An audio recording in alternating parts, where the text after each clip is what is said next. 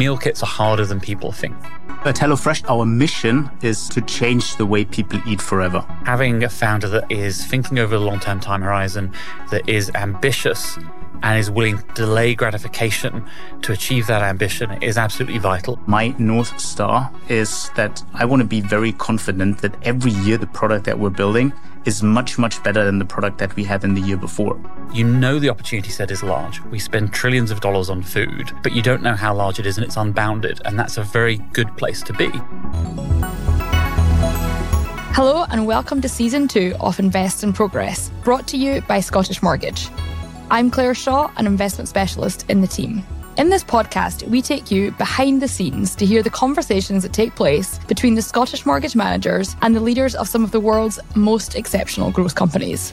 As we are a UK investment trust, we can only market Scottish Mortgage to certain audiences and in certain jurisdictions. Check out the podcast description to ensure this content is suitable for you. And as with any investment, your capital is at risk. Think about what's involved in cooking a meal. If you're anything like me, you decide what you fancy, and then you browse through books and websites to find a suitable recipe. You then rake through the cupboards to see which ingredients you have, head to the supermarket to pick up the ones you don't have. You then cruise the aisles, getting everything you need, go to the checkout, load up the car, you get home, unpack, and maybe realise you've forgotten something. And that's all before you've even started cooking. The company featuring in this episode addresses all of that. HelloFresh takes the hassle out of meal planning and grocery shopping by providing convenient and healthy meal options straight to your doorstep. You simply select the meals you like ahead of time and then receive a box with the exact amount of the right ingredients, an easy-to-follow recipe card, and voila. To tell us more about the company revolutionising grocery shopping and our daily eating habits, we welcome the CEO and founder of HelloFresh, Dominic Richter. But before we chat to Dominic, I'm here with Deputy Manager of Scottish Mortgage, Lawrence Burns. So Lawrence, with this episode, I think we're going to be tapping into people's everyday lives and their food habits. I myself am a keen cook, but I also love the convenience of the HelloFresh meal kits. So, opening question to you, are you a keen cook? Or do you enjoy the weekly shop, or is the flexibility and convenience of HelloFresh something you enjoy as well? So I'm a terrible cook. So anything that makes life on that front easier, I'm a big fan of. And the way in my family that we use HelloFresh is we fall into the category of people that use it more when there are certain sort of changes in our lifestyle and happening. So every time my parents come up to visit us and stay with us, which we're very fortunate, we haven't put them off coming up, they come up quite frequently still, is usually when we go into using HelloFresh. And the reason we do it is the complexity of cooking meals at home for us in those periods goes up massively. Trying to get everyone's orders of what they want to eat, the cooking, the shopping, the ingredients, and HelloFresh takes all of that hassle away for those periods of really high complexity.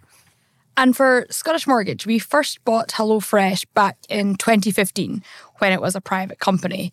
It's now public, but generally if you look across our private holdings, the majority of our companies and opportunities tend to be concentrated in the US, particularly, West Coast US.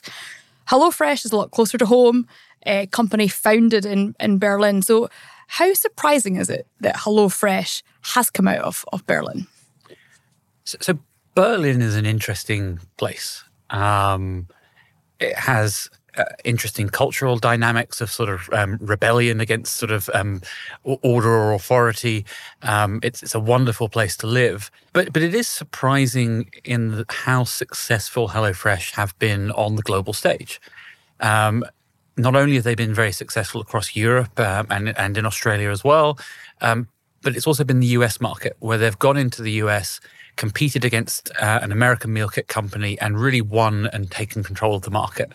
And that is more unusual, to have Europeans go and beat American tech and growth companies at their own game. And I think it speaks to the quality of Dominic as a CEO and leader of the business who we're about to talk to. And I also think it speaks to the process mindset of him and the team. Making meal kits right and scaling it up is a really complex process, and they've been able to nail various parts of that process really well. I'm really looking forward to listening to yourself and Dominic. Lawrence, we will catch up afterwards. So with that, I will hand over to you.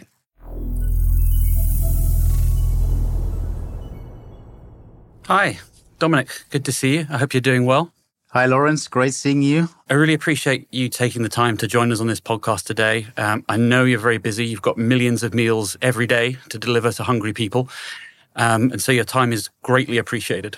Thanks a lot. I've been listening to some previous episodes and it sounded like a lot of fun. So more than happy to be here and happy to see you and to speak to you again, Lawrence. Maybe just to start off, for those who haven't used HelloFresh, your service before, what is HelloFresh? Take us through, how does it work at a high level for the customer? So at HelloFresh, our mission is to change the way people eat forever. And for the first 8 years, we've really been focused on going after the weeknight at-home dinner opportunity. And what we did is we pioneered the concept of direct-to-consumer meal kits. So as a customer, you pick anything from 2 to 6 meals from a new and rotating menu of about 50 meals per week that we send every week to you as a customer. And you decide then how many times you'd actually like to cook that week, for how many people in the household, when to receive your delivery to your front door. And on the back end, what we do is we not only develop the recipes and menus, but then go out, source all of the ingredients, repackage them into the exact quantities you actually need to cook these delicious meals and deliver them right to your doorstep once per week. That's fascinating. Obviously, you're doing it at some scale with about a billion meals every year. That's right. Before founding HelloFresh, you weren't a chef, but you were a footballer.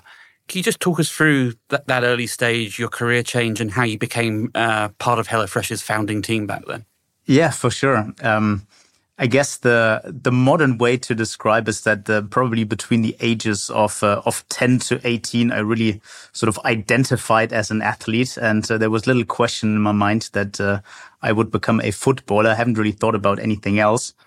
And I was good, I was talented, but the more I learned about really the probabilities of actually achieving becoming a professional footballer, the more I realized that it's quite unlikely. And even if you play academy youth football, the chances are maybe 5% for you to actually make a good living and make it beyond age 25 in professional football. And so when I was about 18, 19, I kind of started thinking about, hey, what's next? And am I really good enough? And all these things. And at some point decided to end my career about aged 20, went to university instead and was looking for something new.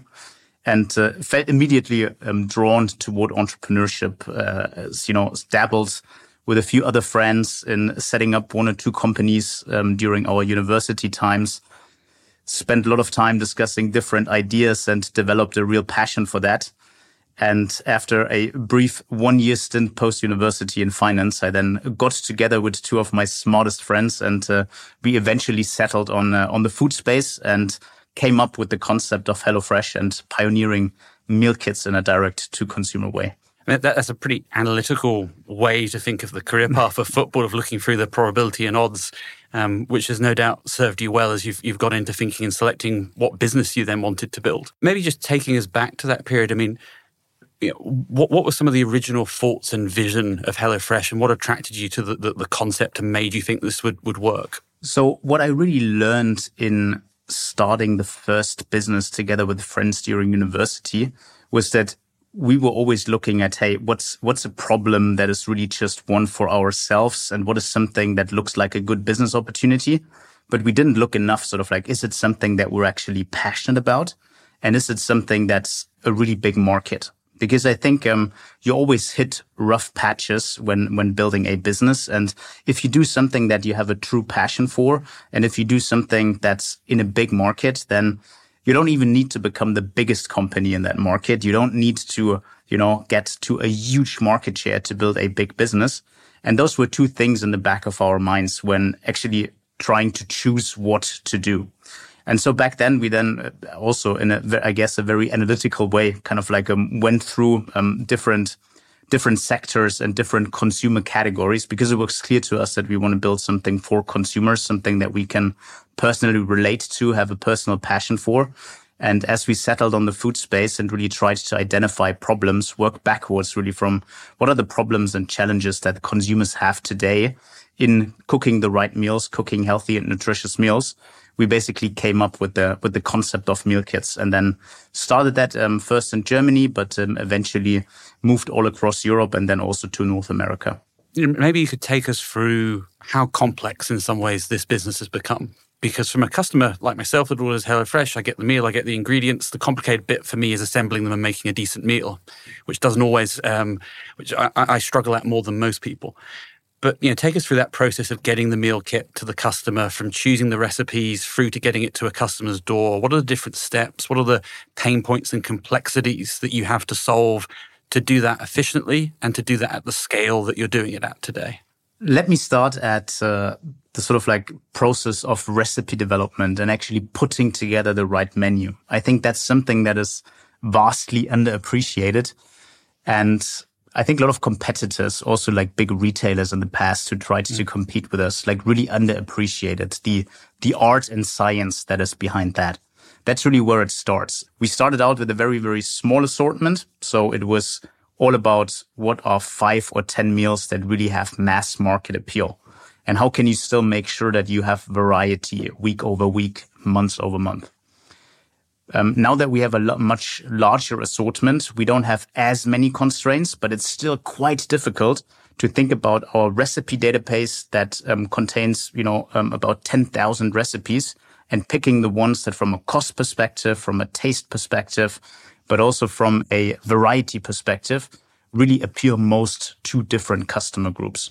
That's sort of like the first thing that it really starts with, and that we as a direct-to-consumer company can really fully control, and also put a lot of both art and science into that process of coming up with the right recipes and then translating from all of the recipes that we have that into the right menu that actually we then publish toward customers. On the sort of like whole supply chain and logistics side, we have direct relationships with around about 2,500 suppliers around the globe. We built that up over the last decade. So probably for the first 3 to 5 years, we were mainly going via food service offerings. But then really started to understand that not only is it better for freshness, but also for our margin if we actually directly integrate with a lot of suppliers along our supply chain.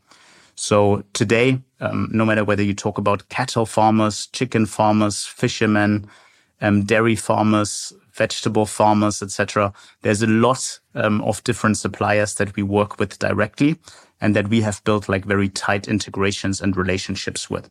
On the logistics side, more and more we do some of our deliveries ourselves because we can guarantee better quality, better on-time delivery, and a better customer experience if we actually run that ourselves.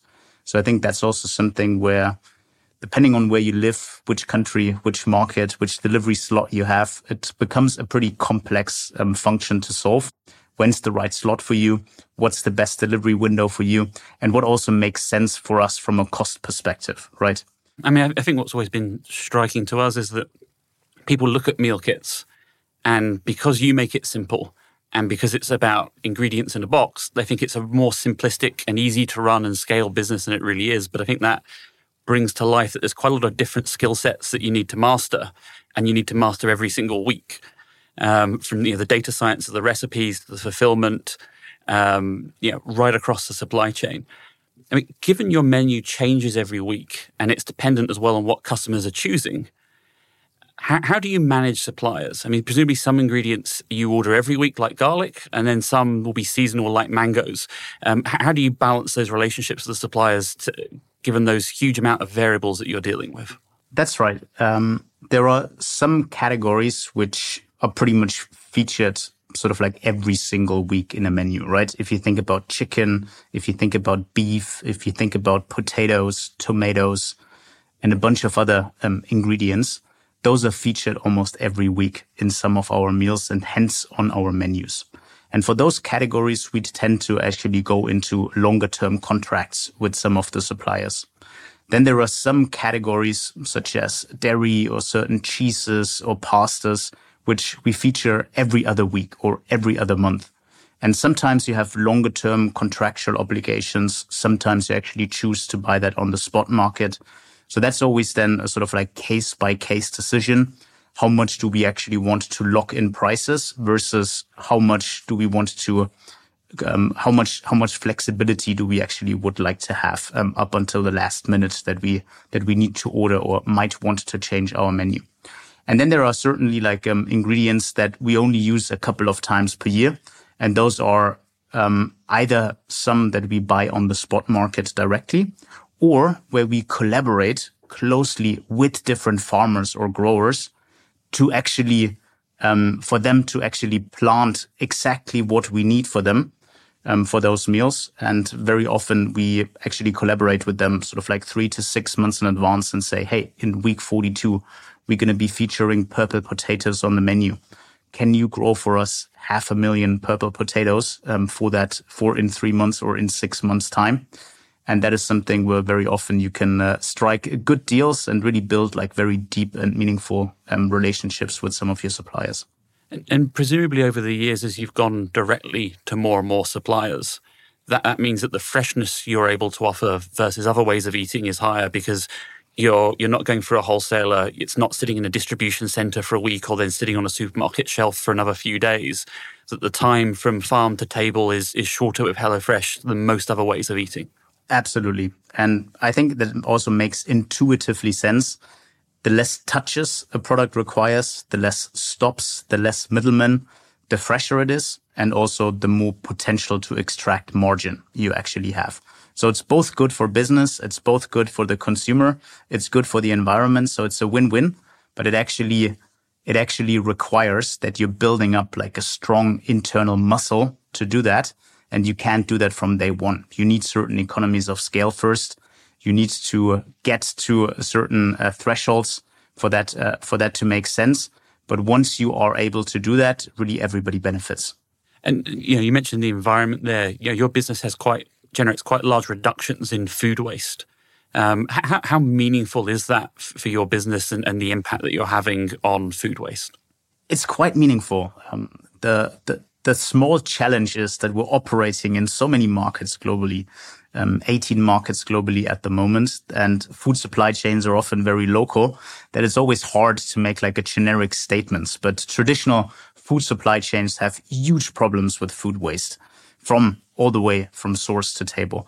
In the US, which is probably the most studied market, about 1/3 of the harvest never makes it to a customer, because of shrink, waste along the supply chains. You have odd shapes of the produce, and due to the fact that no consumer actually wants to buy the last avocado or tomato left in the store.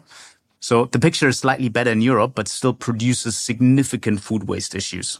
And I think people can see it in their own households, because obviously when you go shopping, you order and buy more than you need, whereas HelloFresh gives you the exact filled out amount of ingredients most of the time. And that's always a big, big saving.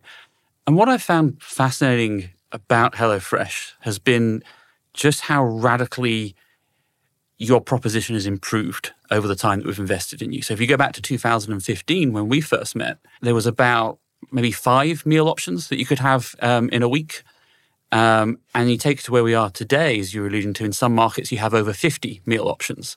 And to me, that really changes the nature of the proposition, both as an investor and as a customer using the service, because suddenly I'm not just going, well, I don't want that meal, or I want to avoid that one. I'm going, what do I fancy tonight? And almost using it like a search bar.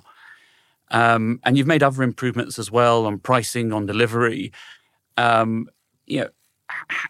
much of an impact do you think that's had in allowing you to actually grow the market opportunity to be much larger than it was when you started out? So talk us through how that proposition's evolved and also where you think it can still improve. When I look back, I feel very embarrassed about the product that we were offering to consumers at that point. But at the same time, I hope that I look back at 2023 in 5 or 10 years' time and actually be very embarrassed of what we're actually offering to consumers today. But in the end, the menu expansion, so basically going from 5 to 50 choices, that has allowed us to customize much better our offering to different segments of the market, right? There are some who don't want to spend more than 20 minutes cooking, others who don't want to spend more than 30 minutes cooking. There are some who want to eat low carb, others don't eat fish or pork or shellfish. So there's so many different taste profiles and so many different preferences. And food is such a personal thing for many people, where they're such opinionated about what they actually want to eat or don't want to eat, that this has been sort of like one of the most important dimensions for us to go from niche product to a much more mass market appeal. And I definitely don't think that we're at the end of the road here. I still do see that there's a lot of consumers that wish for, at the moment, for example, vegan meals is a big trend. I think in a lot of market, we feature at the moment about 3 to 5 vegan meals, but not in all markets. And the vegan meals, I think we can still do better. And there's a lot more other diets and more convenient options that customers actually want to have. So enabling across all of our supply chain to have a lot more choice for consumers, that then enables you to really kind of like reach out to more and more audiences and to really make it a no-brainer for a lot of people to, when they think about weeknight dinners, weeknight cooking, that there shouldn't be any other solution or any other viable alternative that can really deliver much, much better on the promise that it gets you the best, healthiest and most nutritious meal on the table.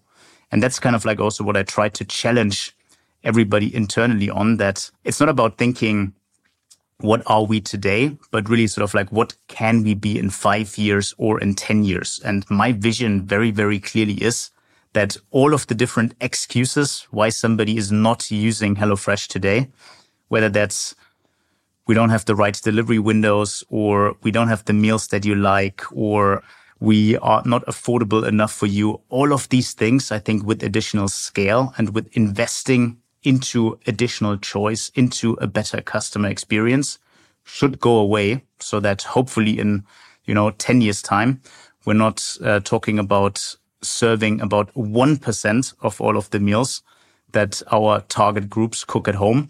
But hopefully that goes up to 2%, to 3%, to 5%. And then we obviously also grow into a much, much bigger business. Yeah. I mean, as you point out in a lot of your materials, globally, people are spending about $7 trillion on food. So in some ways, how big a share you can get at that, it's not about the TAM. We know the TAM is huge. It's can you get the proposition to match with what people want over time, which I think you've been excellent at doing.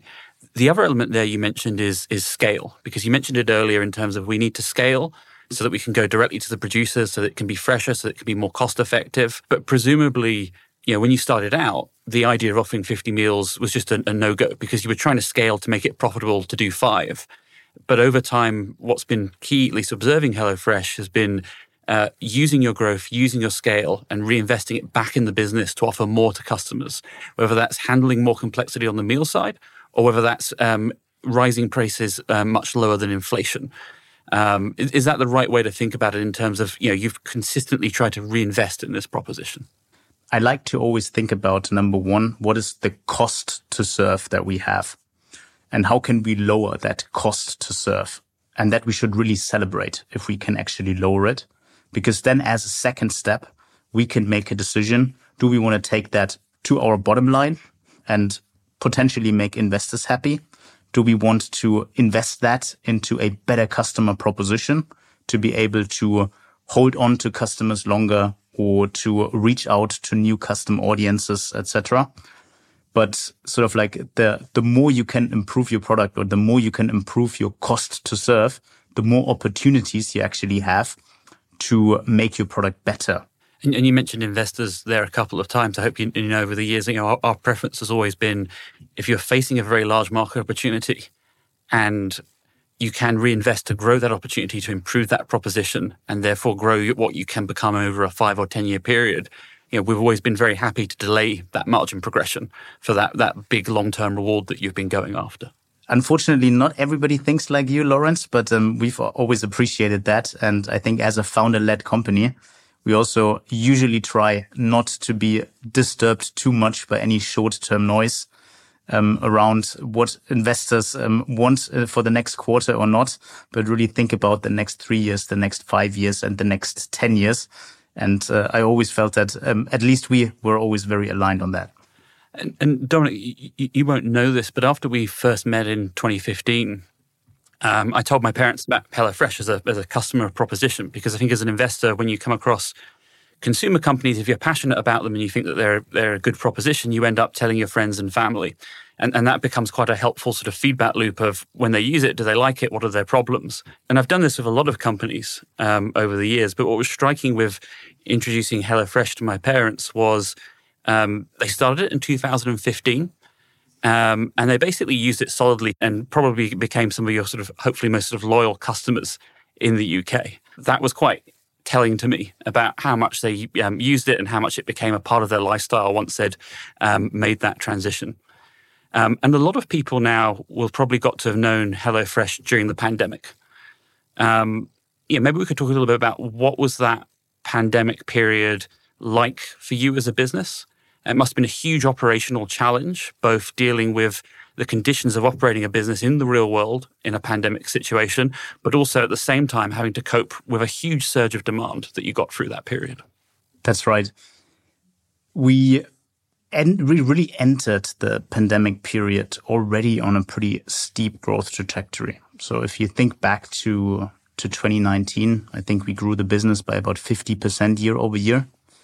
And as we have discussed over the last couple of minutes before, it's a very challenging supply chain that you actually need to set up. So it's not easy to double your business or triple your business in any given period, because it has a lot of downstream effects on your manufacturing capabilities, on your suppliers, on consumers, the load on your technology, on your systems, etc.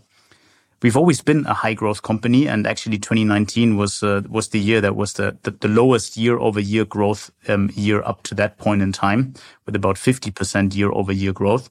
And we were going into 2020 probably looking for sort of like 35 to 40% year over year growth, which again, given the supply chain that we operate, is already something that is not easy.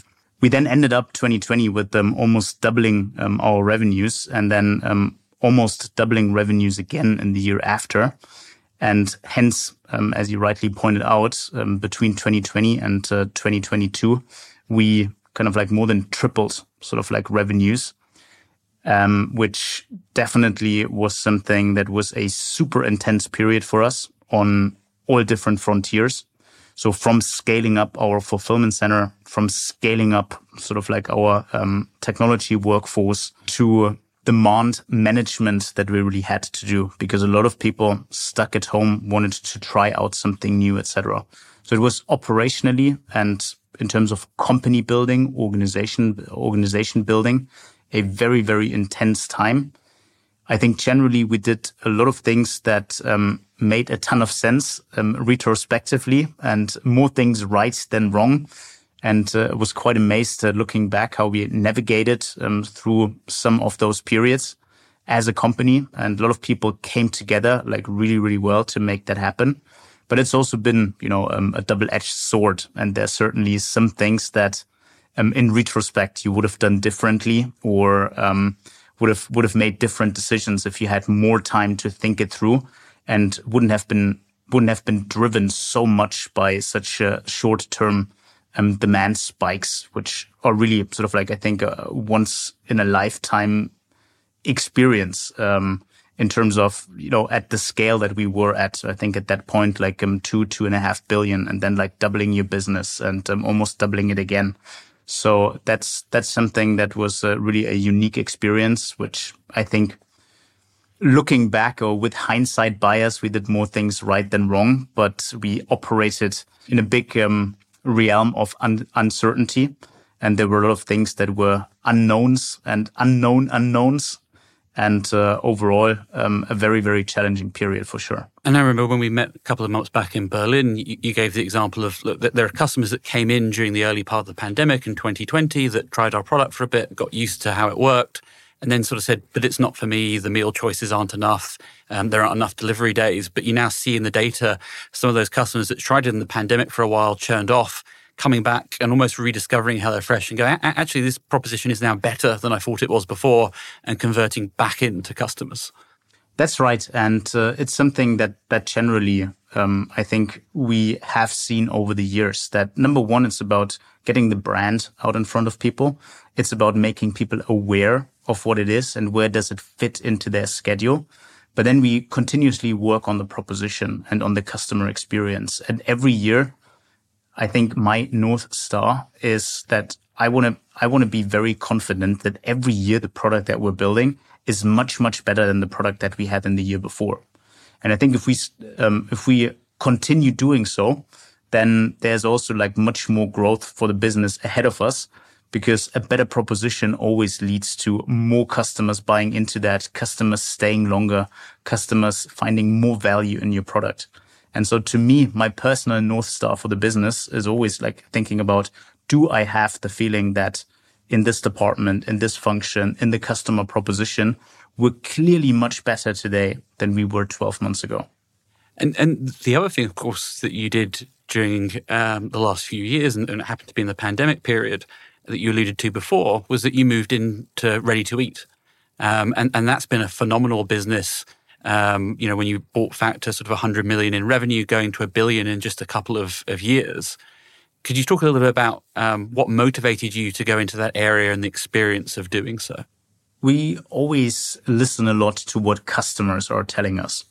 So we're polling customers about how much did they like the recipes that they got, what do they think we can improve with the service, etc. And one of the feedbacks that we always get is, we like the meals, but we want it even more convenient. So what we did in the meal kit business, we went from meals that 5 years ago took on average 45 minutes to now I think it's about 30 minutes. There is a range of 15 to 20 minute meals that we have on the menu.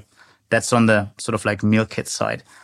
But we also heard the same thing about even with the 15 and 20 minute meal range. We still hear people saying like, yeah, I like the meals, I like the taste, but can it even be shorter? So that was one data point that we really took serious and tried to understand how can we target even shorter cooking time windows, but then also realized when looking at the different providers in the ready-to-eat space and in also assessing whether we should set something up ourselves or go for an M&A opportunity, that the other thing that's really interesting is that ready meals are usually consumed when you're alone. So either when you're eating sort of like lunch at the desk in your office, or when you're eating it at home, when you're not eating together with your family, with your kids, whereas meal kits are actually something that you usually do together. So I think there's less than 10% of our customers who actually cook for themselves a meal kit and then sort of like eat that by themselves. Whereas when we think about our ready meal customers, a lot of them are actually using that for those meal occasions that they spend alone, that they spend at the office, spend at home, but spend alone, don't engage in family dinners. So we felt it was really complementary. And we also felt that a lot of the muscles that you need to be good at to operate a ready-to-eat business are actually the same muscles that you need to be good at to operate a meal kit business. And I think the combination of customer research, of our own capabilities, and of also understanding that is something that can enlarge our total addressable market was what really made us excited about that space. And we eventually decided to pursue an M&A opportunity. And for the last 3 years have been working super closely with the X Factor team, Factor 75. That's the brand that we took over in the US to make this sort of like one of the strongest ready-to-eat players on the market. By most accounts, the largest ready-to-eat player on the market, and have also recently started to internationalize that business, first to Canada and more recently to Europe as well. And it's been great to see it coming into Europe. I mean, how big an important part of your overall business do you think RTE can be in the long run? It's always a bit tough to say, to give you sort of like an exact number or like an exact total addressable market that we're going after. Because in my view, going for ready-to-eat meals in a direct-to-consumer fashion completely changes the proposition. So if you don't have to go through that long and windy retail supply chain, all of a sudden you can have a much bigger assortment. You can cater to a lot more different tastes and a lot more different diets than you can in retail. You can offer it at a very competitive price point. You can use a lot less preservatives than you usually do in a retail model. And so I actually do think that we're reimagining the category at the moment. And I do think that the ready meal category in 5 or 10 years from now will be much, much bigger than what it is today. But at the same time, much more nutritious, much tastier, and much healthier than what most people think of ready meals today. But in my view, there is really very little reason why this business line shouldn't become as big as meal kits is today. If I think about the dynamics that I see in the business, then it very much reminds me to the growth momentum that we saw across markets and meal kits in 2015, 2016.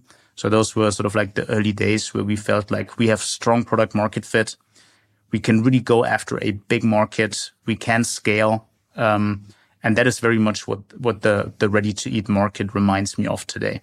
Yeah, and I thought it was amazing that it's been the second fastest growing direct-to-consumer brand in the US, second only to Shein, which is pretty phenomenal to have that sort of that level of growth and impact in the US market. Yeah, no, for sure. And I think, again, what you've achieved in the ready-to-eat business is a good validation of that ability to go into areas that are a bit different and build and scale really impressively. How often today do you get time to use meal kits yourself? And what is your favorite recipe? I'd say I probably cook on average about 2 to 3 HelloFresh meals per week.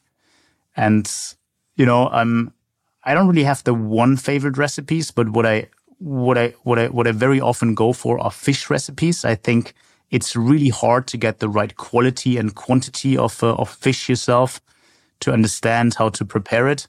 And for me personally, or for our household, it's been a real game changer to introduce a lot more fish and fish recipes into our household with HelloFresh.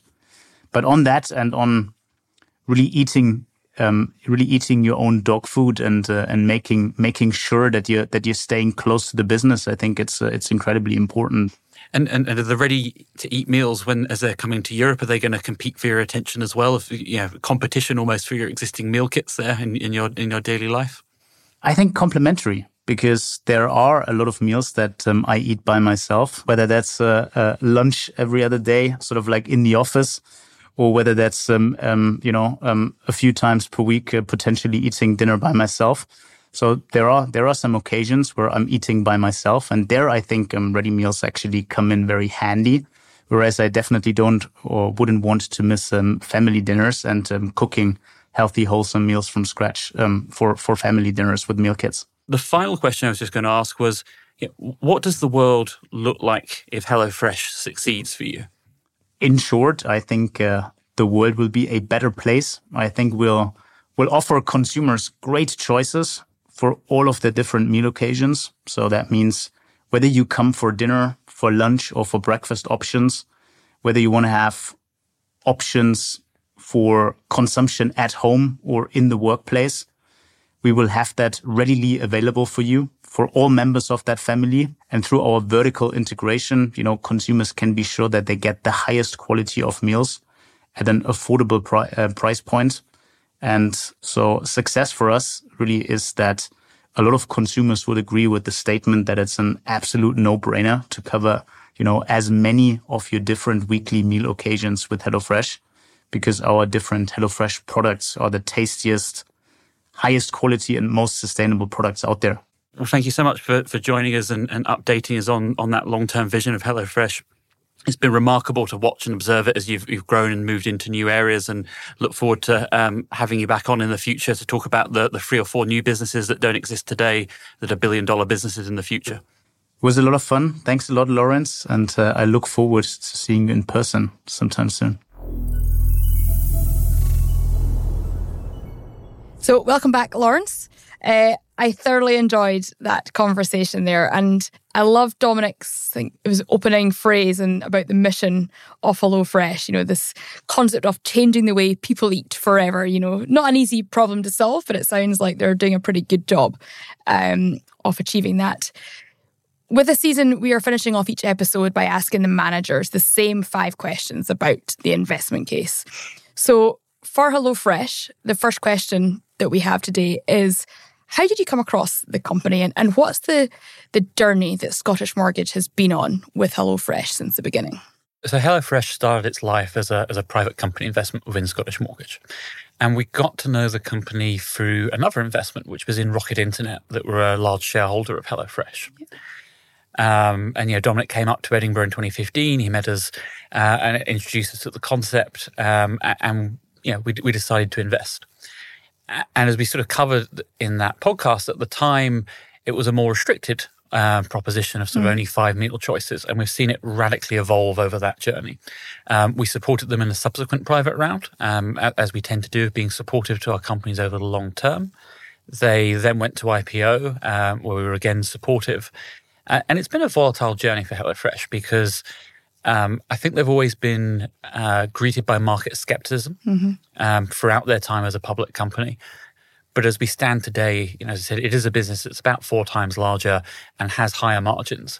And I think what becomes really interesting is actually what's next in the journey, as we've talked about with Ready to Eat, with new D2C offerings over time. And just following on from that, Lawrence, I mean, you and Tom talk a lot about the importance of founder-led companies. I think Dominic might be the first ex-professional footballer founder that we have in the portfolio. But just tell us, in your opinion, a little bit more about what is it about Dominic's personality and the kind of culture that he instills in the business that improves the odds of success in your eyes for HelloFresh?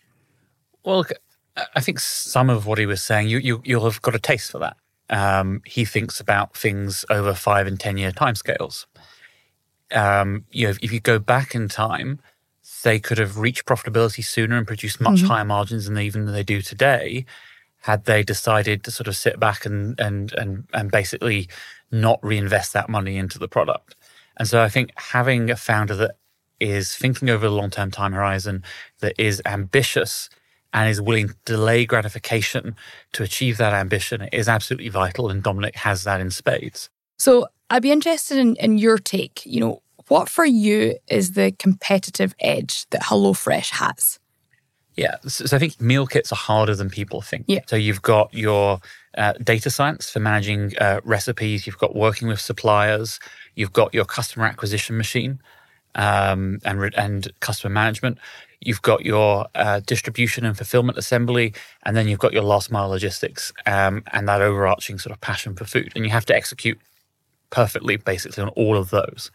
And what was really difficult when there was a more crowded field of meal kit companies was that it was very hard to get people to make that big personal change in their lifestyle. And, because when you order your HelloFresh box for the first time, you're investing quite a lot of your own time in that proposition, the time of making those 5 meals or so.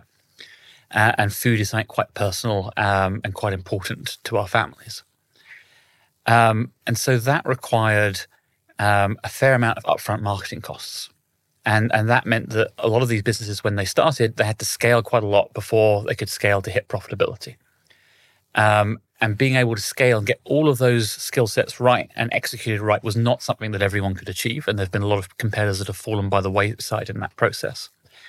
And then as you move forward to today, what I think further pushes HelloFresh out of the rest of the pack has been they've been incredibly successful.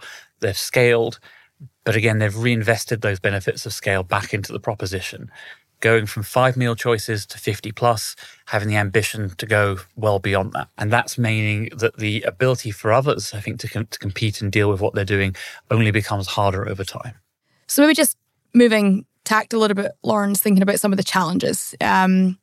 Dominic referenced the pandemic, during your conversation. He said, the company had got more things right than wrong, but overall it was a tough time for the company, trying to navigate that kind of volatile backdrop. So in your opinion, if you look at the potential threats that faces HelloFresh now, what do you think is the most significant, and how well placed are they to overcome some of those threats?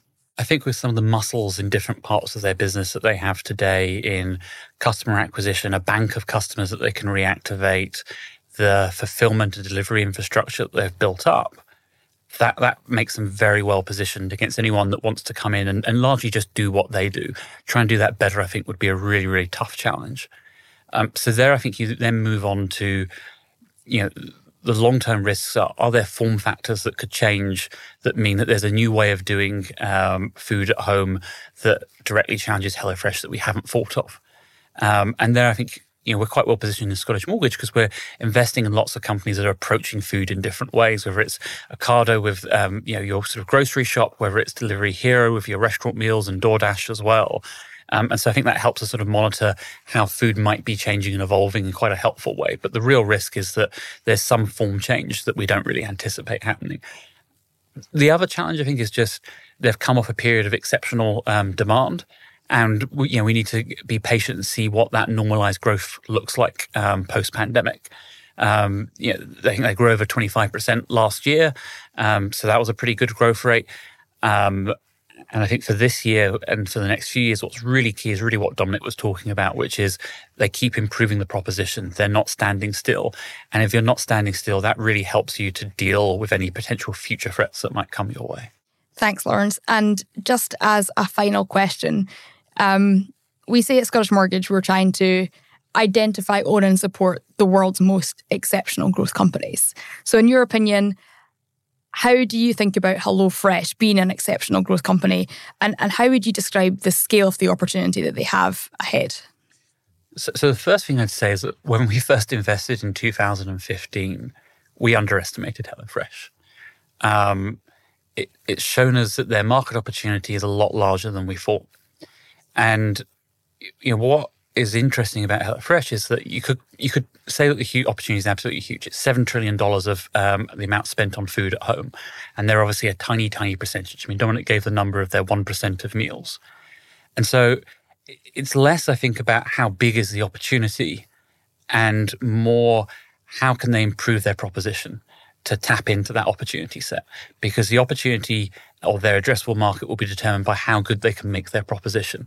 So going back to 2015, when you're doing 5 meal options, you have a much smaller opportunity set. If you can do 50, it's a lot bigger. You can do 100, it gets even bigger. And then if you can start adding in ready to eat, where suddenly if you don't have as much time or you're very ashamed of your culinary skills as I might be, it becomes again more attractive and more options over time. As Dominic said, there's an element of it being not just competitive, but complementary to how people eat. And so that means that I think the opportunity set is huge, but I think it will be determined by how much they can improve their product. And then the final element was one we touched on within that, which is, they've built these muscles up as a D2C brand machine. And there's an interesting question of where can they apply those muscles? So ready to eat is one, and I think validates, look, we can move into a new area and build a big billion-dollar business here. They've got Pet's Table.